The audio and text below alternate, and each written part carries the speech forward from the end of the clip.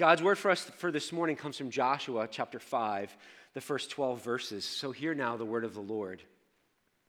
As soon as all the kings of the Amorites who were beyond the Jordan to the west, and all the kings of the Canaanites who were by the sea, heard that the Lord Yahweh had dried up the waters of the Jordan for the people of Israel until they had crossed over, their hearts melted.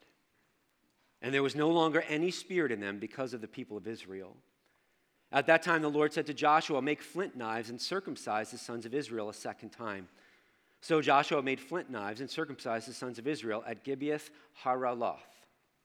And this is the reason why Joshua circumcised them. All the males of the people who came out of Egypt, all the men of war, had died in the wilderness on the way after, and they had come out of Egypt. Though all the people who came out had been circumcised, yet all the people who were born on the way in the wilderness after they had come out of Egypt had not been circumcised. For the people of Israel walked 40 years in the wilderness until all the nation, the men of war who came out of Egypt, perished because they did not obey the voice of Yahweh, the Lord.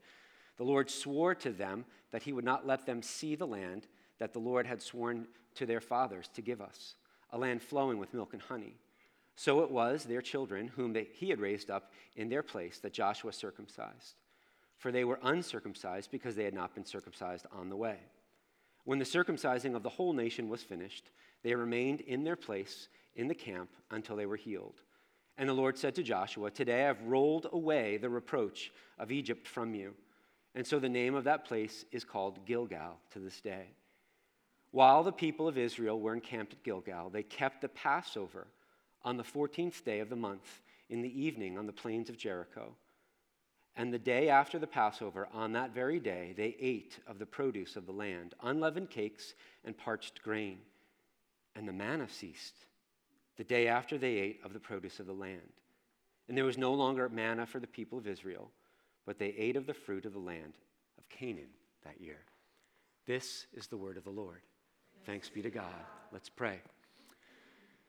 Father, we're thankful for this word, even though at first glance it seems very odd, and we wonder, what on earth does this have to do with us? A lot of talk about circumcision. Lord, I thank you that you are the same yesterday, today, and forever. That the grass withers and the flowers fade, but the word of Yahweh, the Lord, stands forever. And so, Lord, would you speak to us today? Even through this crazy message, would you speak to us with specificity, with acumen, with tenderness, that all of us would hear your voice, Lord. We all come in a mixed bag. Our world is blowing up around us. For many of us, our world is blowing up inside of us. And we need a God who can put the pieces back together, who can do in us, for us, through us, and around us what none of us can do on our own. And that is who you are. And so draw near, Lord. Remove all distractions. Quiet the enemy in Jesus' name. And speak, Holy Spirit. We welcome you, Father, Son, and Holy Spirit, and no others. Come and have your rightful place in our lives, even now, in Jesus' name. Amen. Amen. You may be seated.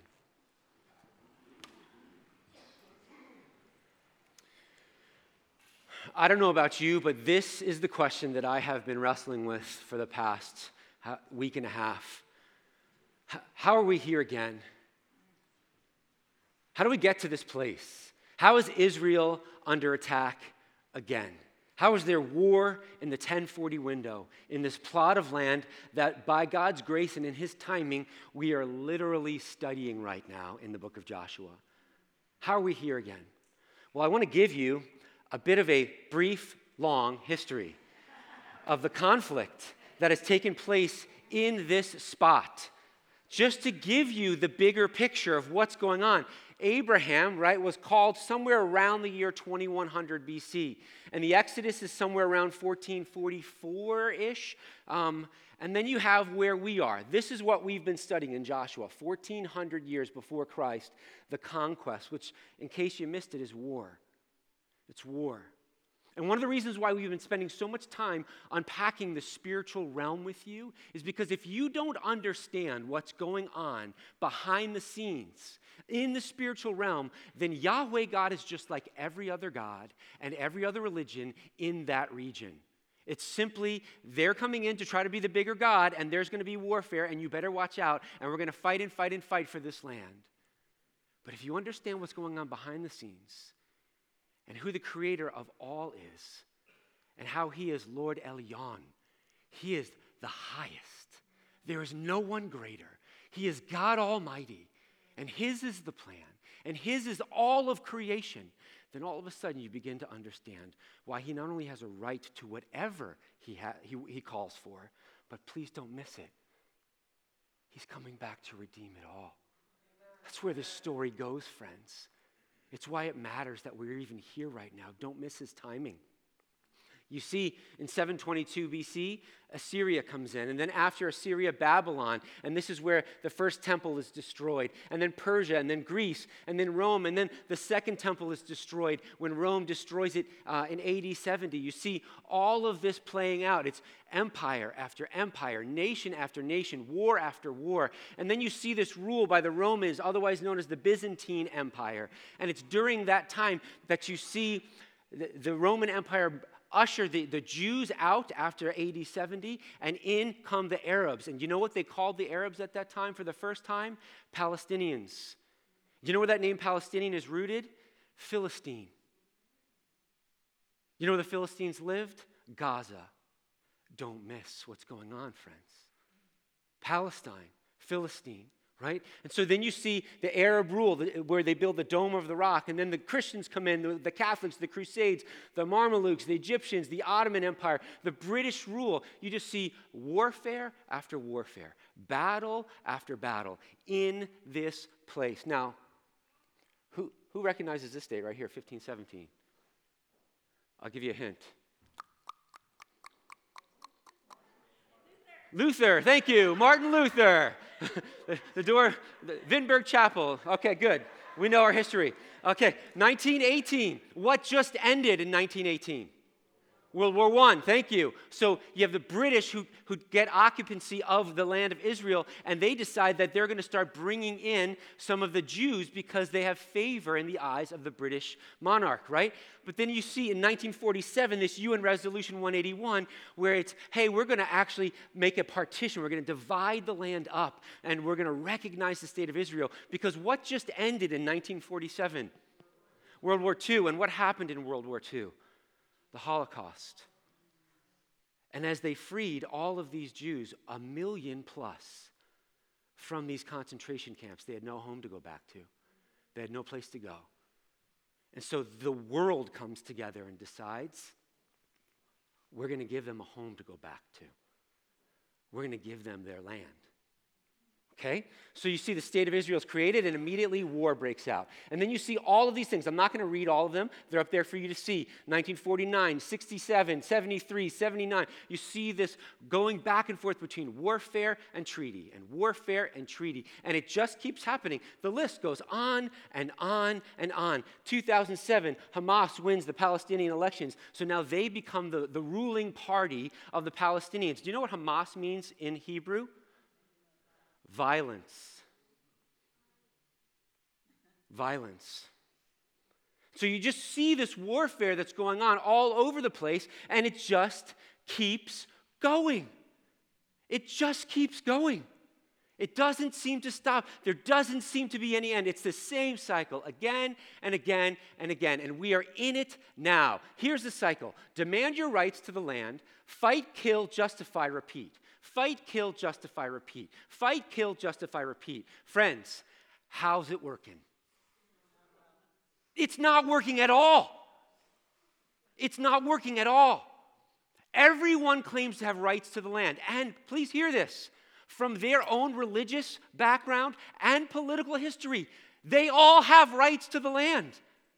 No matter what your theology is, they all were put there and displaced someone else. And just as a side note, There's no country on the face of the planet that isn't filled with people who displace someone else. It doesn't make it right. It just makes it reality. It just makes it reality. How are we as Christians to find a better way? Is there a better way? And not just specifically with Israel, how about with our own lives? Because with our own lives, this is not just a picture of what's happening in the 1040 window. It's a picture of what's happening right here inside of us. So regularly, where we have these same cycles. We just dig our heels in with that argument that I'm having with my wife, right? And she's wrong, and here are all the reasons why. She thinks I'm wrong, and here are all the reasons why. And neither one of us changes, and guess how it always ends up? The same way. How about with my parents? How about with my friends at school? How about with the bully down the street? If all we do is engage in the same activity and expect a different outcome, do you know what that's called? Insanity. We've used that line here a few times. I don't know about you, but I'm so tired of living like a madman. I'm so tired of the insanity. Is there a better way? Is there a different way? Well, friends, that's where we're going this morning as we continue in our study through the book of Joshua. And I hope you haven't missed God's incredible timing to have us in the book of Joshua at such a time as this. What is God wanting us as Christians to begin to see and believe maybe differently than we ever have before? If you remember, they're on the edge of the promised land, right? They've just crossed over as we have been watching them do. And God says several things to them. He says, I'm going to be with you. I don't want you to be afraid. Be strong and courageous. But know that it's not just about me being with you. You've got to be together. The only way you make it through is together. Friends, the only way we make it through is with him and with each other. There is no other way. There is no other way. And because that's the way, he keeps saying, I want you to realize what's going on behind the scenes. Open your eyes to the spiritual reality of what's always been at play in all of history, because our God is spirit. He is spirit. And he has intentions that go well beyond just a created reality, just a physical reality. He has intentions that go well beyond that, and he wants us to begin to see them, because if we don't, we're going to miss what he's actually doing. And so he says, everywhere you see me break in to this physical world that you live in, I want you to build an Ebenezer. I want you to build something that is a remembrance monument, a stone monument, right? Which was their particular Ebenezer. If you can see, our Ebenezer is over there by the cross, the one that we built together when Tommy preached a few weeks ago. I want you to know why I put it next to the cross, because the cross is the greatest Ebenezer the Lord has ever given us. It is the place of remembrance. It's why so many of us have them hanging around our necks, because we want to remember what God has done and the importance of that, not simply as a historical event, and it was an historical event, but actually what it did in the physical and spiritual realm, that God himself would put on skin and that he would defeat sin and death. That song we sang earlier, those giants that we're facing, sin and death, they're none bigger. And Jesus defeated them all. Hallelujah. Hallelujah. Last week, we had a little bit of a pause in our series because we had Dr. Brian Widman come and talk to us. He's going to lead our trip to Israel, God willing, if that continues to be a possibility for us. But he talked about the heart of the kingdom. He didn't use those words, but that's what he was talking about when he said that, hey, the kingdom is not about what you look like on the outside, but it's about what's going on the inside. And as Jesus breaks in, because he knocks on the door of your heart and you let him in, the very next thing he's going to want to do after he eats with you and ministers to you is start knocking on the door again, this time to get out, so that through you, many others can come to know him. Jesus is the one who's interested in fixing what's going on in here so that we can be useful tools in his hands to fix what's going on out here. Friends, it's the message of the gospel. Don't miss it. Today's theme won't make any sense to you for a little while. Going from Gilgal to Gilgal. Now, what on earth are we talking about there? Keep listening. Remember the one thing we talked about a couple weeks ago. The one thing that God said, I want to point to this. This will be the one thing that everyone will know in Israel and the watching world, that I'm going to drive out your enemies from before you. Remember what that one thing is? I'm going to dry up the Jordan River all the way back to the city that's randomly called Adam, and all the way down to a sea that's randomly called dead. No, there's nothing random, friends. He's saying, I'm going to dry up death, this water of chaos, all the way back to the beginning and all the way down to the bottom. No better news than that. No better news than that. And it says in our passage for this morning, as soon as the kings of all the surrounding areas heard that that's exactly what Yahweh God did, their hearts melted. Their hearts melted because they knew it was true. They knew that their days were numbered. In fact, we all know it's true, friends. Every one of us knows it's true. Let me explain. Let me show this to you, demonstrate. Yahweh's human enemies knew. Remember when they first came in, when the spies came in, and you have Rahab, who's the prostitute, right? Whose name means what? Say it. Say it like you mean it. Overcomer. Overcomer. That's a name you want to remember. Rahab, the overcomer, hides the spies. But she says to them, here's why I'm going to do what I'm going to do. Because all of our hearts melted when we heard what Yahweh God was about to do in opening up the Jordan River for you, and what he did to all of your enemies on the other side of the Jordan. We knew our days were numbered. You see the same thing with King Nebuchadnezzar, when after the fall of Jerusalem and the destruction of the first temple, and they take prisoners back to Babylon, prisoners like Daniel and Shadrach, Meshach, and Abednego, right? And all of a sudden, you have the most powerful man in the world at that point who builds this huge golden statue to himself and decides everyone should bow down and worship me because look at what I've done. I deserve that worship. And three guys, Shadrach, Meshach, and Abednego, say, no, we will bow to no one but Yahweh. And so he is so mad, Nebuchadnezzar is so mad, he puts extra fuel in the fire, makes it so hot in this fiery furnace that the guards who are going to throw Shadrach, Meshach, and Abednego into the fire die when they get too close and throw them in the fire. So, needless to say, they're expecting Shadrach, Meshach, and Abednego to be, what's the word? Dead. Dead. Good guess. But these are the words of Nebuchadnezzar. I see 4 men, unbound, walking in the midst of the fire, and they are not hurt. And the appearance of the fourth is like a son of the gods. And therefore Nebuchadnezzar makes this declaration. There's no other God like the God of Shadrach, Meshach, and Abednego, because no one can save the way that he saves.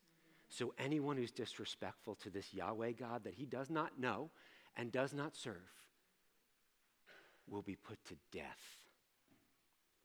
Friends, even God's enemies, his earthly enemies, his fleshly enemies, they know. They know who he is. They know the truth about what he's done. What about his spiritual enemies? Remember, we've talked about this before. 1 Samuel chapter 5, when the Ark of the Covenant is captured and they take it to Philistia. You know what we call that today? Gaza, the Gaza Strip. They take it there and they put it into the temple of Dagon. And Dagon, he's got this big statue there. And they go in the next day, and the statue of Dagon is on his face before Yahweh. Huge stone statue. No one's pushing that thing over except for God. Boop. So they do what anyone would need to do when your God has been displaced by another. They set it back up. Because, when your God needs your help, he's not really a God, is he?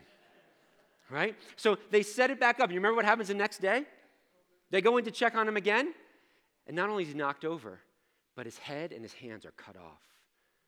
So there'll be no putting back together this God. Remember, all of the idols that we see in the Old Testament, Paul tells us in the New Testament they are called what? Demons. Demons. We don't like this language, and we push back against it because it's uncomfortable, because it's not normal, because we're not used to talking about this stuff.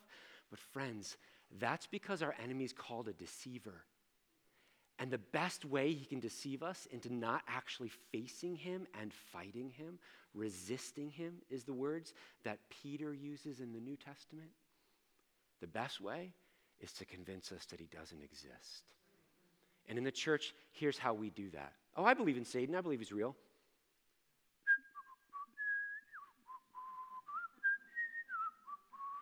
And then we just wander around as if he's not. As if he's not, as Peter says, a roaring lion looking for someone to devour. God has always had spiritual enemies, and they exist today. And if we don't address them and face them and get equipped in how to deal with them, they will only ever deal with us. When Jesus walks on the earth, he goes and he interacts with these demonic entities, these dark spirits, and each of them, as he interacts with them, knows who he is. When Jesus goes up against the demoniac, the guy who's got an entire legion full of demons attached to him, they say to him, Jesus, Son of the Most High God. What? Jesus, Son of Yahweh Elyon, the Most High God. What do you have to do with us? His enemies know who he is. In another encounter in Luke chapter 4, same thing. The demon says, what have you to do with us, Jesus of Nazareth? Have you come to destroy us? I know who you are, the Holy One of God. And Jesus has to quiet the demonic voice because he doesn't want to be found out for who he is just yet, because he knows he needs to go to the cross. Because without the cross, we have no hope. Please realize, Yahweh's spiritual enemies know. They know. But friends, everyone and everything knows. They know. Paul wrote to the church in Philippi, every knee shall bow and every tongue confess that Jesus Christ is Lord. Why? Because he did not consider equality with God something to be insisted upon, grasped. But he made himself nothing, becoming like a servant, being humbled even to the point of death, even death on a cross. You hear the Ebenezer right there? Just remembering back to what God has done through Jesus. Every knee, every tongue, everywhere.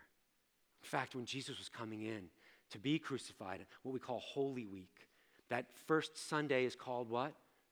Palm Sunday, right? We call it Palm Sunday because he's coming in during the triumphal entry and they're waving palms as a sign of rebellion against Rome. And all of a sudden, the Pharisees come up and they say, we know what your disciples are doing. They're declaring you to be the Messiah. Tell them to shut their mouths. And Jesus says, if they don't speak, the rocks will cry out. Because all of creation knows. It's not just us. It's not just the spiritual realm. It is everything that was ever made that knows the voice of the Maker. We all know. Which is why Paul can say in Romans chapter 1, for his invisible attributes, namely his eternal power and divine nature, have been clearly perceived ever since the creation of the world in the things that have been made. So they, which is us, all of us, are without excuse. We all know. The question is, what are we going to do with that information? We will not be able to say on that day, I didn't know. Please don't miss this. This is part of the motivation for why we go out and share the good news of Jesus. It's not just because we want everyone that we love to share in heaven with us. It's because there's only ever one other option. And that other option is called hell. And all of us are without excuse, friends. We choose which one we want in this lifetime. Please don't miss that. we choose. When we say to Jesus, I submit to you, we've made our choice. He went to the cross. I don't have to. He felt all of hell. I don't have to. When I say to Jesus, I don't choose you, I choose my own way, please don't misunderstand what you've just done. You've said, I don't need a substitute for the cross and hell. I volunteer for it myself. Hell is a reality of a life without God in it. And so when we reject God, who is love, joy, peace, patience, kindness, goodness, faithfulness, gentleness, self-control, all of those things, when we reject him, we choose a world that has none of those things in it. That's why it's called hell. That's why we need to be very honest with ourselves, friends, and let this be part of our motivation to reach the lost world around us. In our text for this morning, we get this challenge. Consecrate yourselves. Consecrate. Set apart as holy. Make clean yourselves. We see it over and over and over in Joshua and throughout the scriptures. When they're about to enter into the promised land, he says, consecrate yourselves. Get clean. Get washed up. God's about to do something. When you're going into battle, get clean. Get washed up. God's about to do something. For the priests who have a special role, for the firstborn sons who have been set apart because God saved all the firstborn sons of Israel when he brought them out of Egypt through the Passover. They're all set apart for him. And he says the same thing to the entire nation of Israel and to the church. Consecrate yourselves. Set yourselves apart. God's about to do something. Specifically, he talks about circumcision. Now, I could feel as I was reading you squirming as we kept talking about circumcision. You're like, how much are we going to talk about circumcision? How many times is he going to say the circumcision word, right, Liam? He's not even looking at me, but I'm going to hear about it all afternoon, right? Because it's all throughout our passage. What is going on here? Well, please don't miss what's going on, because Genesis 17 is God's covenant with his people, where he says this, Abraham, I want you and every male descendant after you to be circumcised, to cut off the foreskin of your man. I'll use that word, your man, right? Your penis, right? Like, to do this, and you're like, well, why? Why does that even matter? Well, think about the promise that God made to Abraham. I'm going to give you descendants. You're going to be fruitful and multiply. But he's telling him from the beginning, there's something that needs to die first. There's something that needs to be cut off, that's unclean, that's going to get in the way. Will you trust me? Will you remember that I've been faithful to you? Will you remember who I am? Will you act in faith even when it hurts? Even when you don't fully understand? Simply because I've called you to. I want you to hear this, friends, freshly today. Because that same challenge for us, the heart of it doesn't change. God's constantly calling us into places where he's asking us to trust, to act in faith, to remember what he's done before we fully understand, and even when it hurts. Some of you are in those places right now. And I want you to see your story in his story. Because one of the cool things about being in the Bible, especially the Old Testament, is we already know where this story goes. They had to live a whole lifetime to get there. But we get to fast forward to the end to give us encouragement for our hearts. Because it's the same God. What did we pray before? God is the same yesterday, today, and forever. Forever, forever. Will you trust, remember, and act? Because if you will, you'll enter into a much deeper purpose than what you can know in the flesh.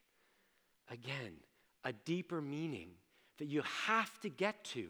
Otherwise, it's this weird ritual of doing something that really hurts and you don't quite understand what's going on. God, why is this happening? It's happening because he wants his people to bear the mark on the outside of their bodies for what he's doing on the inside of their bodies. He says that that sign of circumcision at the end of the day is not about what happens in the flesh, but about what he's going to do to our hearts. He says, I will circumcise your heart. I'm going to cut off the pride that lives there. Don't miss this, friends. Pride has been the issue from the beginning. And humility is the choice to trust and obey as we remember, even before we understand. Pride says, I need to understand first. Pride says, this needs to not hurt so much. Pride says, I need to be in control. I need to protect myself. Pride teaches us all those things. And pride has always been the primary weapon of our enemy against us. Humility says, I know who you are. I've seen what you've done. And I'm just asking you to do it again. Do it in my life. Do it in my world. Do it in my family. I will trust and obey, and I will walk after you no matter what. You see, when we act in humility, the writer of Deuteronomy, Moses, tells us that part of the reason why he was calling them to act this way is because he wanted them to remember who they were without Yahweh in their lives. When we start to walk with him, we start to think somehow it's about us. Oh, he chose us because we're a great people. What does God say about Israel? I chose you because you were the smallest, the least, so that my glory can shine through you. It had nothing to do with how good you were. Nothing. He says the same thing to us. Through Paul, remember who you were when you were called. Not many of you were noble. Not many of you were wise. In fact, you were mostly foolish, broken, distraught, hurting, which is why Christianity is so often called the religion of the weak. Hallelujah, because when I am weak, he is strong.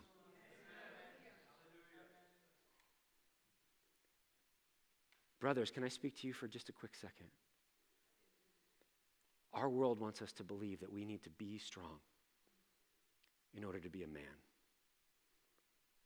And I want to tell you, friends, there is no greater strength than choosing to lay down your life for those that you love. In your weakness, you are strong. In your own strength, you are not only weak, you are dangerous. I've walked that road, brothers. Learn from my mistakes. We are better than that in Christ.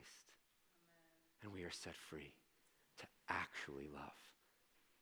Let's help one another to that end. Walking with humility so that we change the world around us. Therefore, it says to the entire nation, circumcise them, because those who were born in the wilderness were not circumcised. So put this mark on my entire people and get them out of this cycle of pride, fear, and self, which is where Gilgal comes in. Gilgal literally means circle. In the wilderness, if you mapped out how the Israelites walked, it was like this. For 40 years, they just kept going around in circles. They just kept going around and around and around and around. And you remember why? It's because they hardened their hearts. That's another way of saying pride.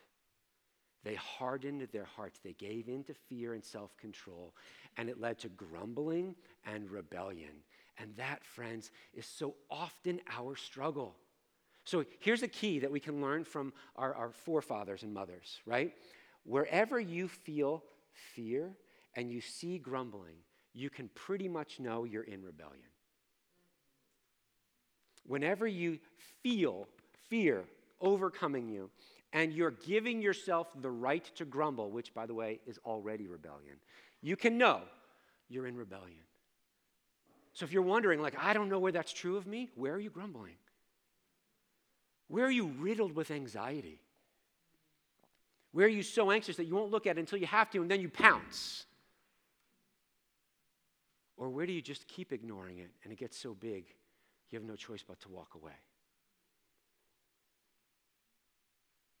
Where these things are taking place, friends, is evidence that we are stuck in that same circle, the Gilgal. But don't miss the other definition of Gilgal. Because Gilgal in Hebrew sounds like to roll back, which is why they named that city what they did. Because God said to them, as he cut off, as he circumcised them, I have rolled back your reproach. What reproach?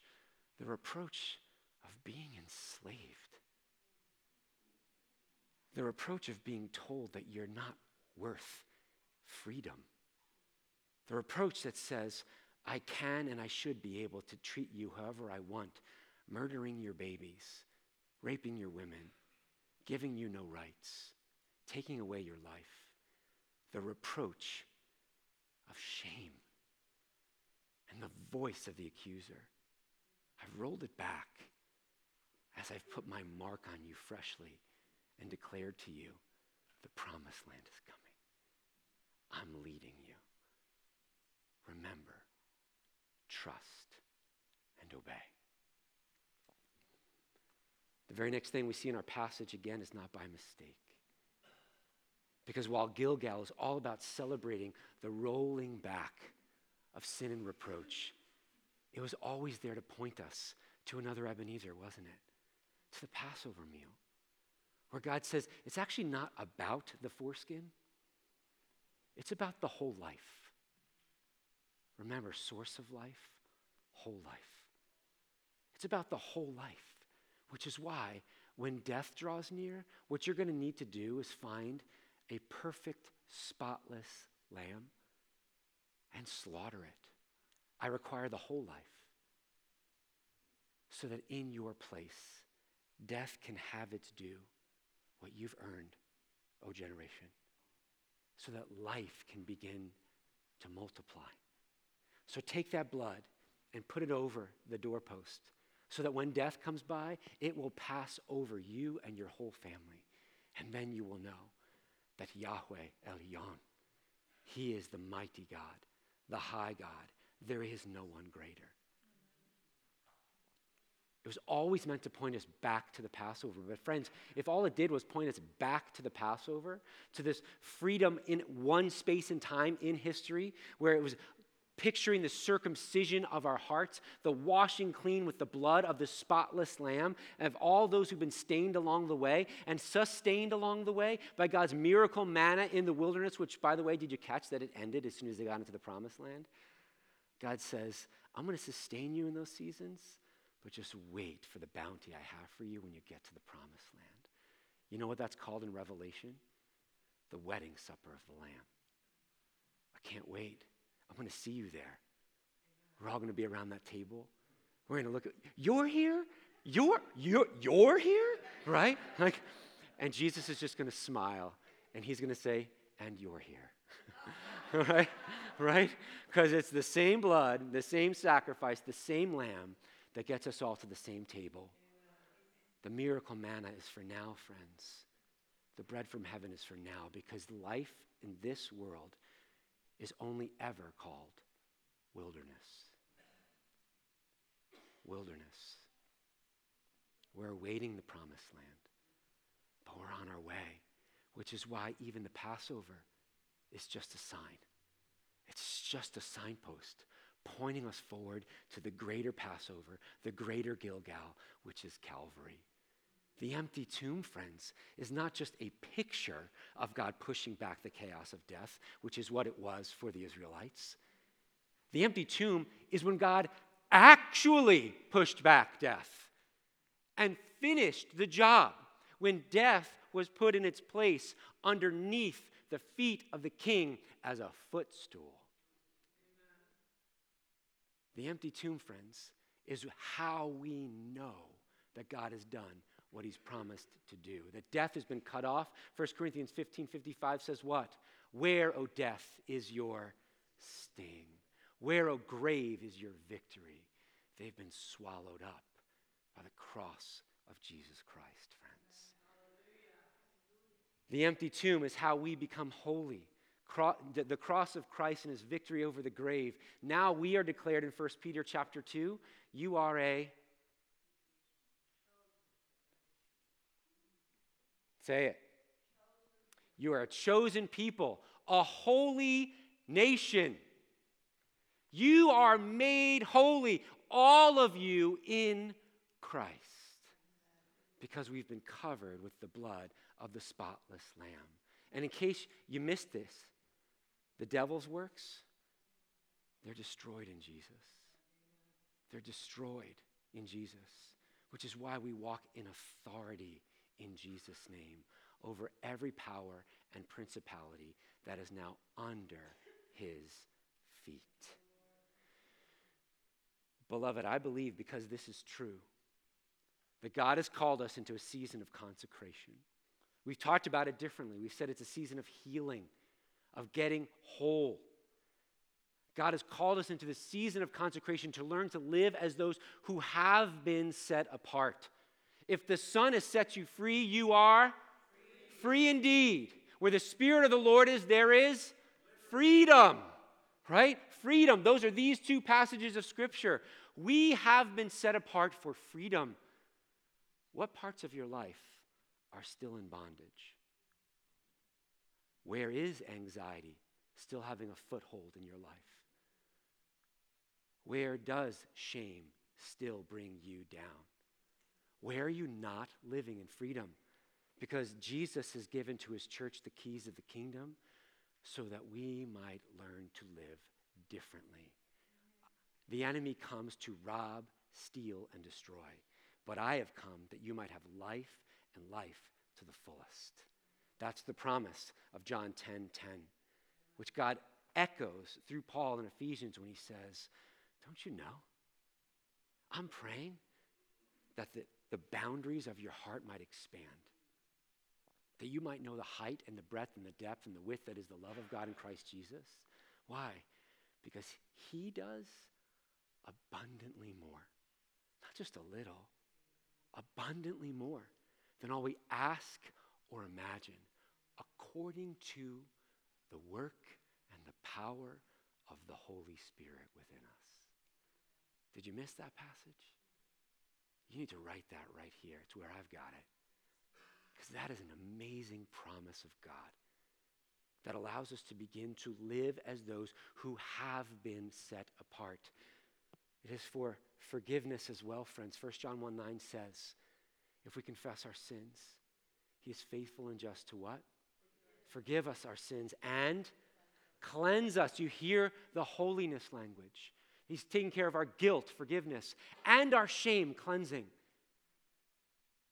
To forgive and cleanse us from all unrighteousness. He is just to do that because he's already won the right on the cross.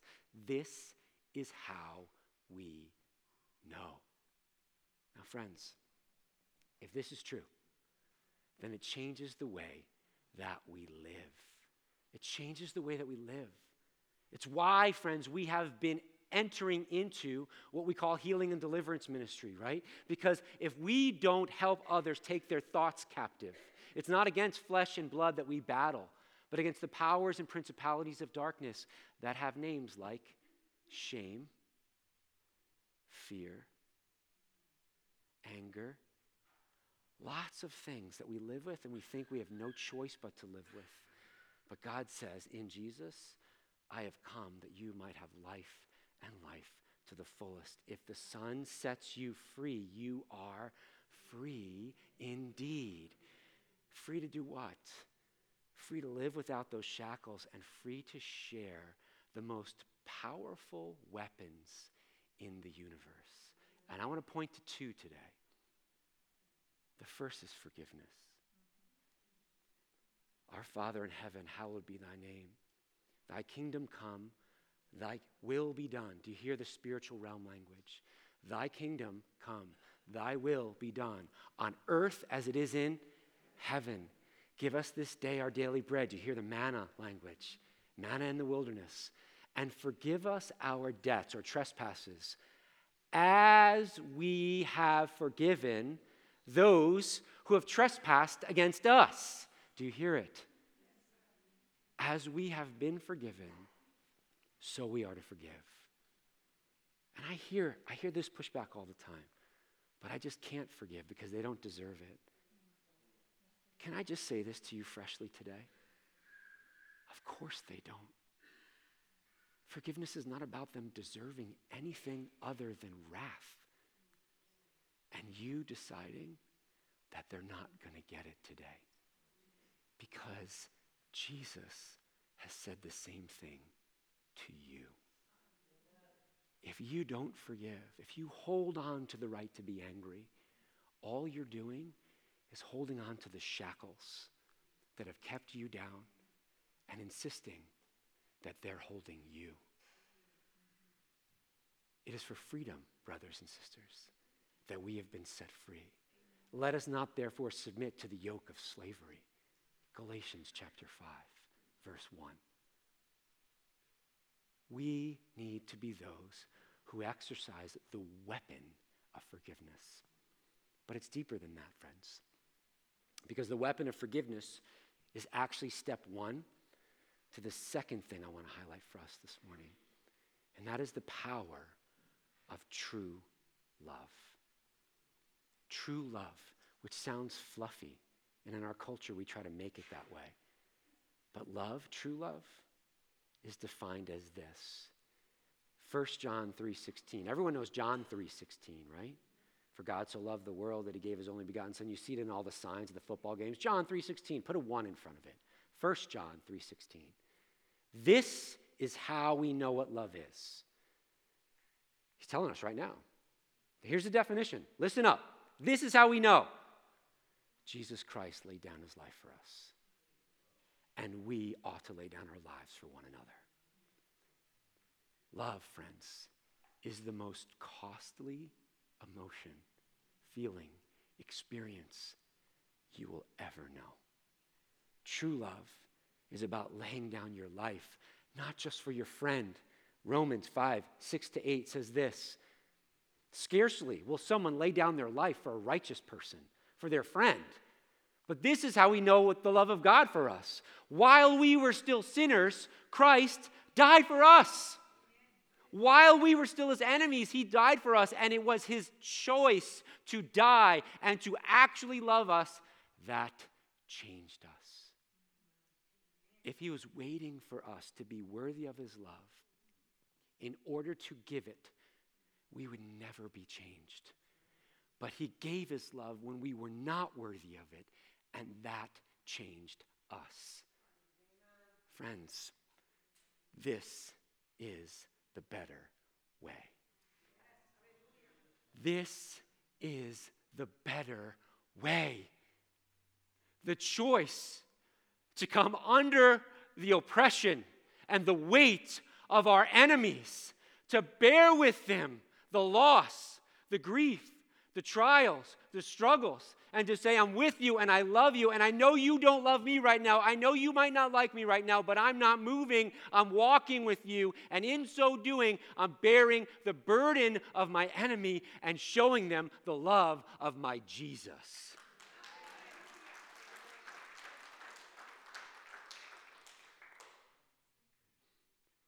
It's one thing, friends, for our hearts to break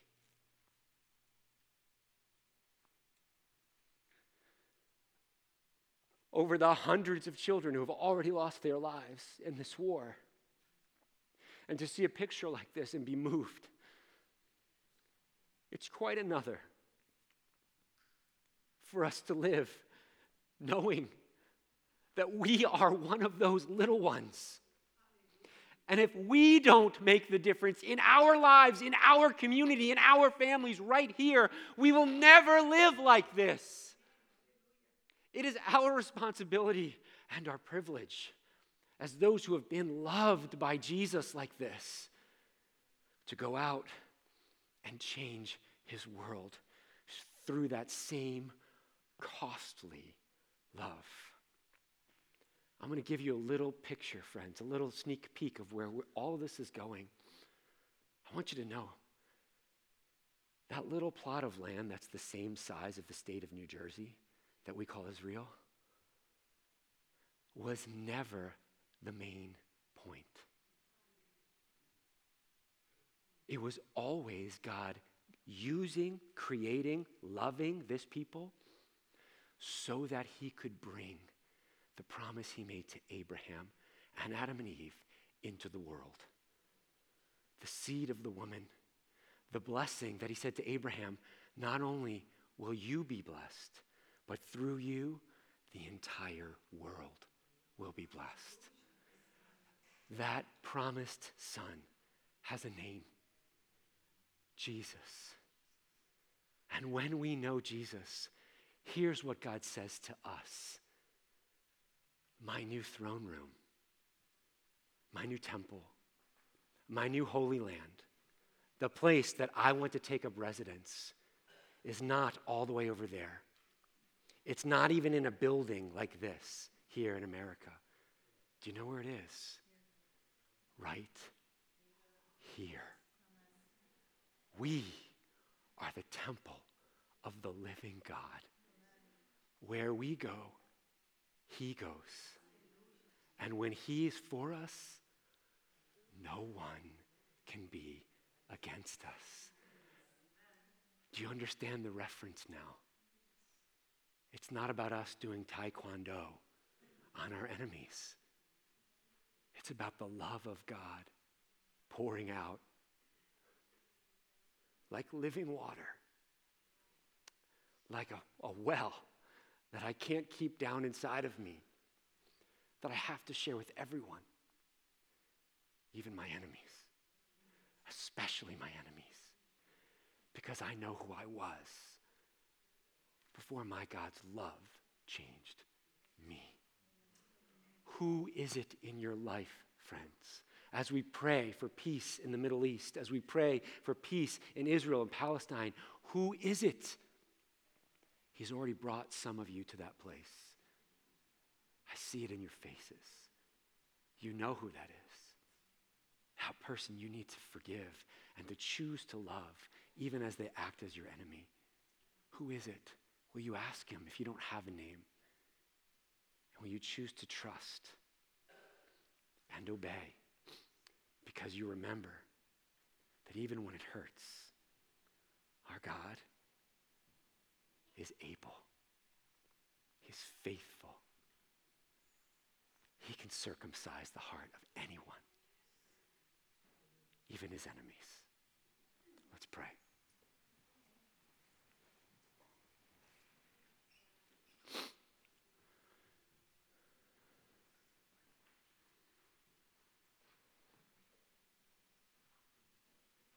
Abba, it is a privilege to be your kid,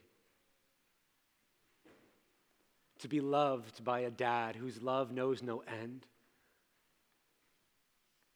who is faithful in all circumstances, who sees everything about me and us and is not surprised, Lord, by what you've found.